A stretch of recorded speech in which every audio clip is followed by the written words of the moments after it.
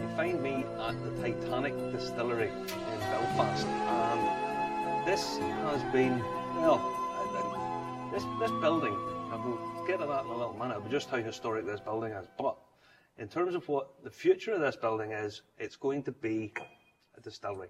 We're almost complete, it's almost ready to go, and it's been the brainchild of this man, and I am with Peter Lavery. Peter, a pleasure being here and seeing just what you've actually created here. How did this come about? A lot of time coming, Barney, but I've been in the whiskey business for a long time, as you know, and the Donny Boy brand, and then the Titanic brand, and I was looking for a home for Titanic, and no better place where we're sitting here today. Absolutely not. This building's here even before the Titanic. It was built in Belfast in 1907 to 1911, and there's a crane there which is in from 1909, and if you see the crane, that crane lifted our new stills in 111 years later. Unbelievable, still working crane. But to think this building and this dock we're sitting beside, which is the biggest dock in the world at that stage, cost more money to build than it cost to build Belfast City Hall. But, and Belfast City Hall wasn't cheap. That wasn't cheap, but it cost more money to build at that time. It's unbelievable. So it's the right home for it. But the beauty of this building is we've left everything in it. We took nothing out. It's incredible. The building itself, now, just to put people in perspective, because people from all around the world are watching this. Belfast was where Titanic was built, okay? And they built, it couldn't have been built, and the ships of that size couldn't have been built without the dry dock. And the dry dock, Thompson's dry dock, is over here, and it's just an amazing space. It just is unreal. Now, it's easier to make whiskey than build ships. Correct. So you decided to put a distillery in here. Yes. And I mean, there must be huge planning restrictions and regulations about everything. So some of the difficulties that you've had. Well, it is a heritage building. It's also a monument site. So that's why it took so long to achieve plan prison. This has been 5 years in the making. So our first year was to try and get a lease of the building. Then we had to take it, step two, is spend money at risk. We had to spend nearly £100,000 on a feasibility study to see if we could make this turn into a whisky distillery without disturbing any of the history within the building. And that still didn't give us a green light to build, because the planners at that stage said they hadn't made their mind up until they seen at least this feasibility of it. So we've done the feasibility, a total risk to see if we could even get it to become what we wanted. Eventually, they liked the feasibility, but didn't give us a green light. We still had to go for the full planning application, which means you're dealing with urban planning, then you're dealing with heritage and monuments, and it led all the different stories. That's why it took so long. Then we had COVID in the middle of it, so COVID really put the brakes onto it. But we kept working on it at a slower pace. But once we got the green light after 3.5 to 4 years, within 17 days, within 4 weeks, we had the builder on site here. So the building started here roughly the first week in January of 2022, and obviously there's a wee bit more work to be done in the building than we thought. Once we took the roof off, there was dry rot, there was you name it, we had dry rot, and so it's a wee bit more expensive, things what we couldn't see before we started the work. But as I keep going back to you, we could have had a brownfield site. We could have built a whisky distillery, but it wouldn't have the history, the maritime, and the location what we've got. So we've got the proper location, we've got a good location, as a matter, and we've got a lot of history about the men who built the ship, the families of East Belfast who all live within walking distance of this building here. So we're delighted that eventually, after all the hard work, all the loopholes we had to go through and jump over hoops, and we have eventually got here, and we're about 4 to 5 weeks away from making the first brew in Belfast. Since the just under 90 years, just under 90 years. Incredible. I mean, I have to say, Belfast's very much in your DNA. I know you, and I know that you're passionate and proud of the city. You really are. To bring production, whiskey, manufacturing, all that here, how important is that to you personally? I think it's something where I'm a Belfast boy, born and bred. I was a bird, a pigeon that could fly to where I was born and here within half a minute. Yeah. But again, Belfast is my home. I could have been away somewhere else 25 years ago, but stayed. And I just like it here. But I've also worked within the cross-community business over the years. And I like giving people, and especially young people who have no futures and going forward, it might be a wee bit more work to get them trained into where you want to put them to. But in my estimation, it's a good future for them. It gives them a bright future. And we have people here who worked for us in the coffee shop before we started building it. And a year later, they're on the Stanley line going from Dublin to Holyhead doing whiskey tastings. And they even said to themselves, I never thought. I can't believe what we're down here doing this. And they're so, but they've came this journey with us. And I can tell you something, Party, they're as excited for this whole new project as I am. Brilliant. I mean, as a project, I mean, there's some distilleries that are mass producing huge volume of whiskey, but there's very few are doing what you do on this, because this is a destination. And I know from yourself, and I know from talking to the guides and other people, there's people who are passionate about the industrial heritage of the building. And in some ways, the distilling is really important, but it's a whole plethora of stuff here. This in terms of site, in terms of production. Now, the tourists, you want people to come here for the site and for the whiskey, for both. Without a doubt, I see us as becoming another big tourist attraction. We're less than half a mile from Titanic Belfast. Look how well they've done from 12 years ago. They're bringing their good days up to 900,000 people before COVID. Even last year with COVID still with us, they achieved over 600,000 people. So this year they're estimating they're going to be anywhere between 700 and 800,000 people. If I can catch 20% of their numbers here, and I believe that's an achievable number. It is. We have anything between 130 to 160,000 visitors here a year. But also see us as part of the new export out of Belfast. We're going to be a tourist attraction, but hopefully our whiskey ends up in the globe. So I see us as two-pronged here. Tourist attraction and also export. And in terms of this sort of very sort of black-white plain, you know, it stands out, but this is the whiskey that you source it the minute you bring it in, source it. And what I like about this is it's got that little touch of smoky peatiness to it. It's just there, it gives it a bit more depth and complexity. You don't drink yourself. I've done enough drinking in the first 30 years, but I did. But I can assure you one thing, Marty. Me and my partner Richard went down to the whiskey distillery, and we actually tasted a lot of whiskies until we get this made up to what we really wanted, and that's what we did. And the reason why I'm going to pour a taste out, just to let you think, if you smell that whiskey, you can smell the small taste of peat in it. And why do we go for a bit of peat? Because Belfast was known for a bit of peatiness in whiskey.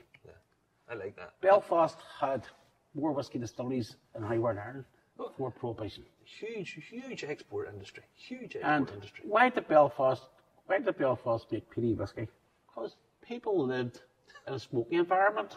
You had all the mills. You had the shipyard. You had the aircraft factory. You had the rope works. And when people finished work, went back to their wee small kitchen houses, what had them in? Coal fires. So they lived in a smoky environment. That's why they like the smoke within the thing. And I really do like a real peated whiskey. It's not everybody's taste, but we kept it enough that a bit of peat in it and a bit of sherry in it gives it a bit of sweetness. So hopefully, I like the taste. I hope you like it. I do. I really do like it. For me, it's very clean, crisp, easy to drink, but it's got complexity with the peat and the sherry. So bourbon, sherry, and peat, it's very, very well blended. It's very well blended up.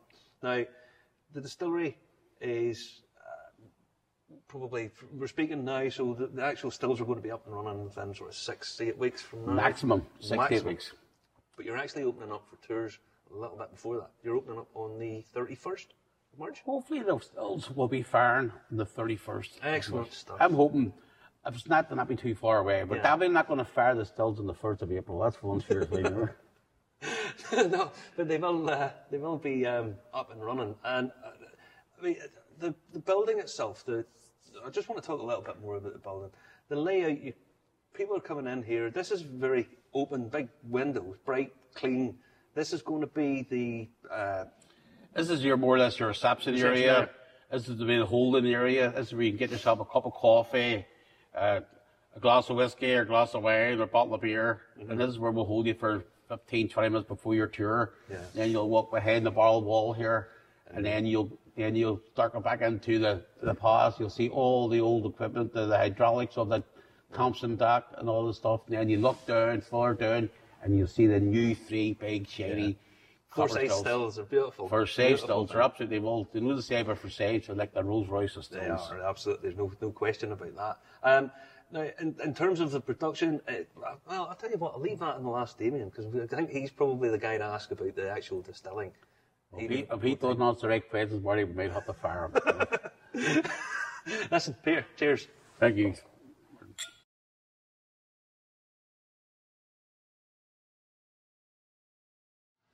Now, here getting a sneak peek behind the Titanic distillery. The stills have been put in place. Probably 99% of the building work has been done. Still, as you can see, a work in progress.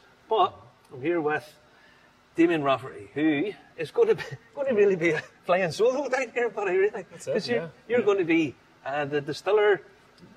Jack of all trades. Jack of all trades. You must be looking forward to it. Oh, I really can't wait. Yeah, we've got a unique opportunity here. Yeah. Being the first distillers in Belfast in 90 years. Yeah. Since 1936. So it's a great honour, number one, to be involved. Yeah. And not only that, but also this site, like it's unique. It is unique, Yeah. and I've been telling people, I've been banging the drum about this place since the conception of it, since I heard that this was what it was going to be. Now you coming down here, there's been delays with the building work and so on and so forth, but it's almost here. It's almost ready to go. Yeah, it's in touching distance. Now you must be nervous. You have I to think be. I'm more excited than nervous. Yeah. You know, I'm pretty confident. You know, I can create whiskey, but I think it's more excitement than nerves. Yeah, You know, yeah. I'm just busting to get at it. I'm sure you are. Now, because you've had this sort of period of time, okay, which I know there's been like 6-week delay because of building and stuff. And what have you been doing? Because your wee brain must be taking over with ideas. Give me an insight.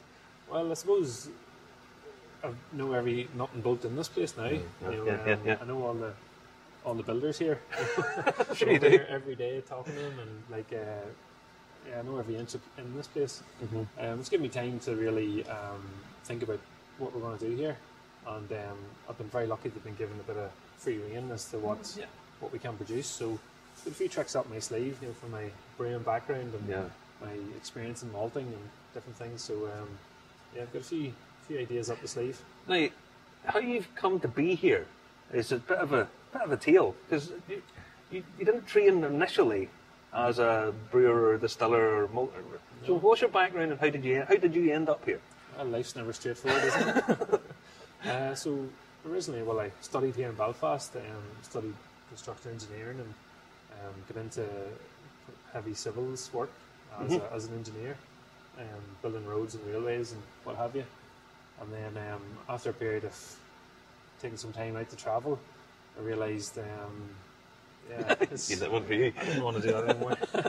But there's some transferable skills there, of course. You know, like you need to have a head for numbers in this game and a scientific background, so that's all transferable. But then with brewing and distilling, there's that sort of creativity and like art versus science. Yeah.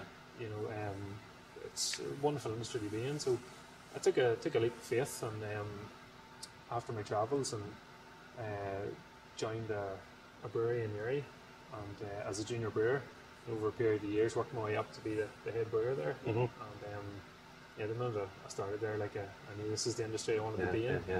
And then I left brewing to come into the Irish whiskey scene, I've just And taken it now- all in the stride. Yeah. And now you've come here. I mean, From here, I've got this great honour here. yeah, and I very much see it as an honour for you because, and it's, I mean, having all of this building work and all of the project and the grand plans and all the hassles and all of that, and now you're going to be doing the work. Really, you're going to be down here doing the what's the product that's going to be out there in the shelves in a few years' time. Now, I want to talk a little bit about the equipment because how constrained were they with the building work? Because as Peter said, there's not a bolt really has been taken out of here, so you can't really move everything. So how the positioning of everything, how has that all transpired out? So the building, as you can see, this is like a floating distillery, as in there's nothing touching the floor down there, 44 foot below. The entire building is suspended on these like huge steel structures here, and so that has a constraint on the building. But also, the architects have done a fantastic job in keeping with the sympathetic to the building. Because originally you would have been able to look through the windows right the whole way through. Yeah. And you can see here, like everyone's it's below sort of sill level. And I think that is fantastic. They've really kept the spirit of the building here. It is. It's And, beautiful. and then we've got this beautiful still arrangement here. Yeah. But everything is sort of sized to keep us within the sort of footprint of the pump house. Yeah, well, I mean, the thing is, one thing I've noticed, there's a ship over there, and everything's below that.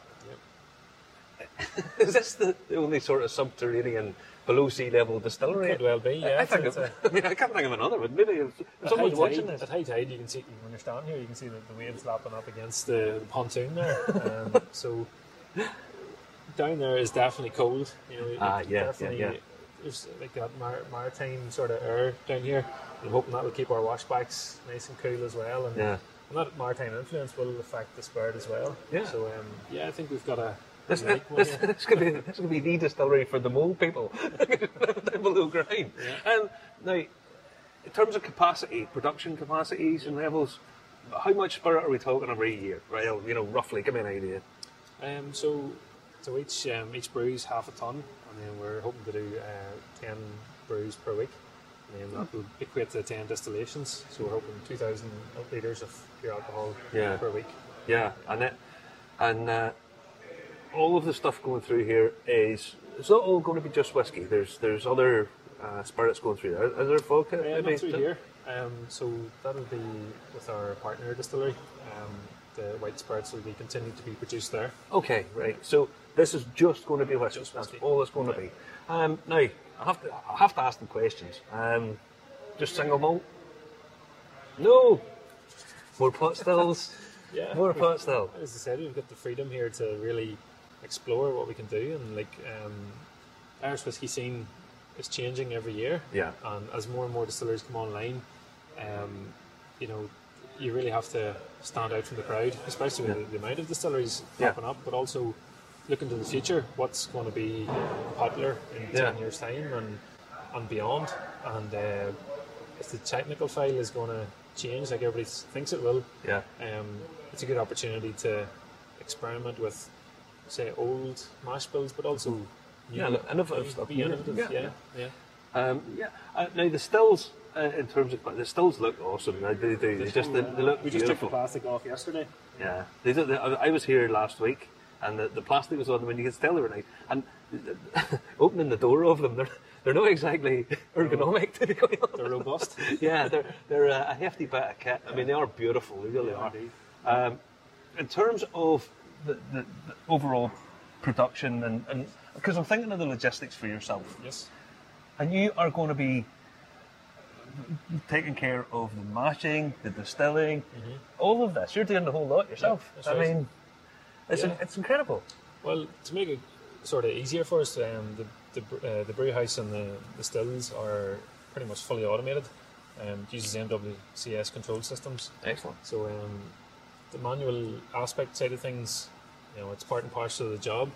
But we're lucky that the computer will also help run the programs, so I'm not literally standing over a motor to flick it on at the right time. You know, Everything. It sort of takes that load off you a little bit. Yeah, automate it as much as possible. As much as possible, yes. But of course, like a computer's only as good as the man driving it. Oh, that's it. Yeah, computer only does what it's told. Exactly. You know? But yeah, in terms of the layout, now one of the things I will have to say is that there's going to be a lot of footfall here, a lot of tourists here, and I expect you to be getting asked all manner of questions. Some of them might be intelligent. It's true. Yeah, I won't joke. But no, when you're here, because it's quite a confined space, and I can see guys coming here, and you have an interaction with these guys, and you know, in terms of a tour, I can see you being as part of the tour, the whole concept through. I would think. Yeah, like that is something that's not lost on me, and I might have to make myself scarce when I see people coming in if I'm busy. But no, honestly, like, it'll be great to interact with people, because, like, you know yourself, speaking with people who love whiskey or who want to talk about it, you'll take time to talk to them, and because it sort of helps you and reinvigorate yourself if you're having a bad day and someone's like smiling about just having a chat with you. It reinvigorates you. I mean, it is. Whenever people come in and you find that they're actually interested in what you're doing, and the feedback and stuff. I mean, it is a very rewarding thing. It is indeed. Yeah. Now, in terms of style of whiskey, obviously, there's always an element of doubt before the stills run. What's the spirit going to be? Because that's one of the joys of whiskey, that there is the unknown. Yeah. Do you see it being quite heavy in body, or light, very light, or what way do you want to think it's going to be? Well, just sort of by the shape of the stills and the positions of the line arms, it might lend itself to being a bit more heavier. Yeah. However, depends on what grain we're going to use, and you know, and the yeast as well. I think is the unsung hero in Irish whiskey. So we've got the option to play around with different styles of yeast, and that will affect the. Oh, absolutely. It's one of those things that a lot of people overlook, but it's hugely important to the finished product. And again, from my sort of craft brewing experience, you know, I really want to play around with yeast and just see what we can achieve here. Yeah, it's a wonderful project, the whole thing, and finally seeing it come and getting more and more. Every time I come up, there's a little bit further on, a little bit that's been taken away, or a little bit clean. And I mean, in a few weeks' time, this whole place is going to be opened up. So the 31st of March, I think, is when the first tour comes. You'll hopefully be distilling pretty much near enough that, or maybe a couple of weeks later, and the first run of the stills. And to be honest, David, I know how passionate you are about this, and I know that all of this is just starting to take shape, and I wish you all the best. I really do. So whenever you come to Belfast, you really do have to come down here, and if you see him, ask as many questions as you want.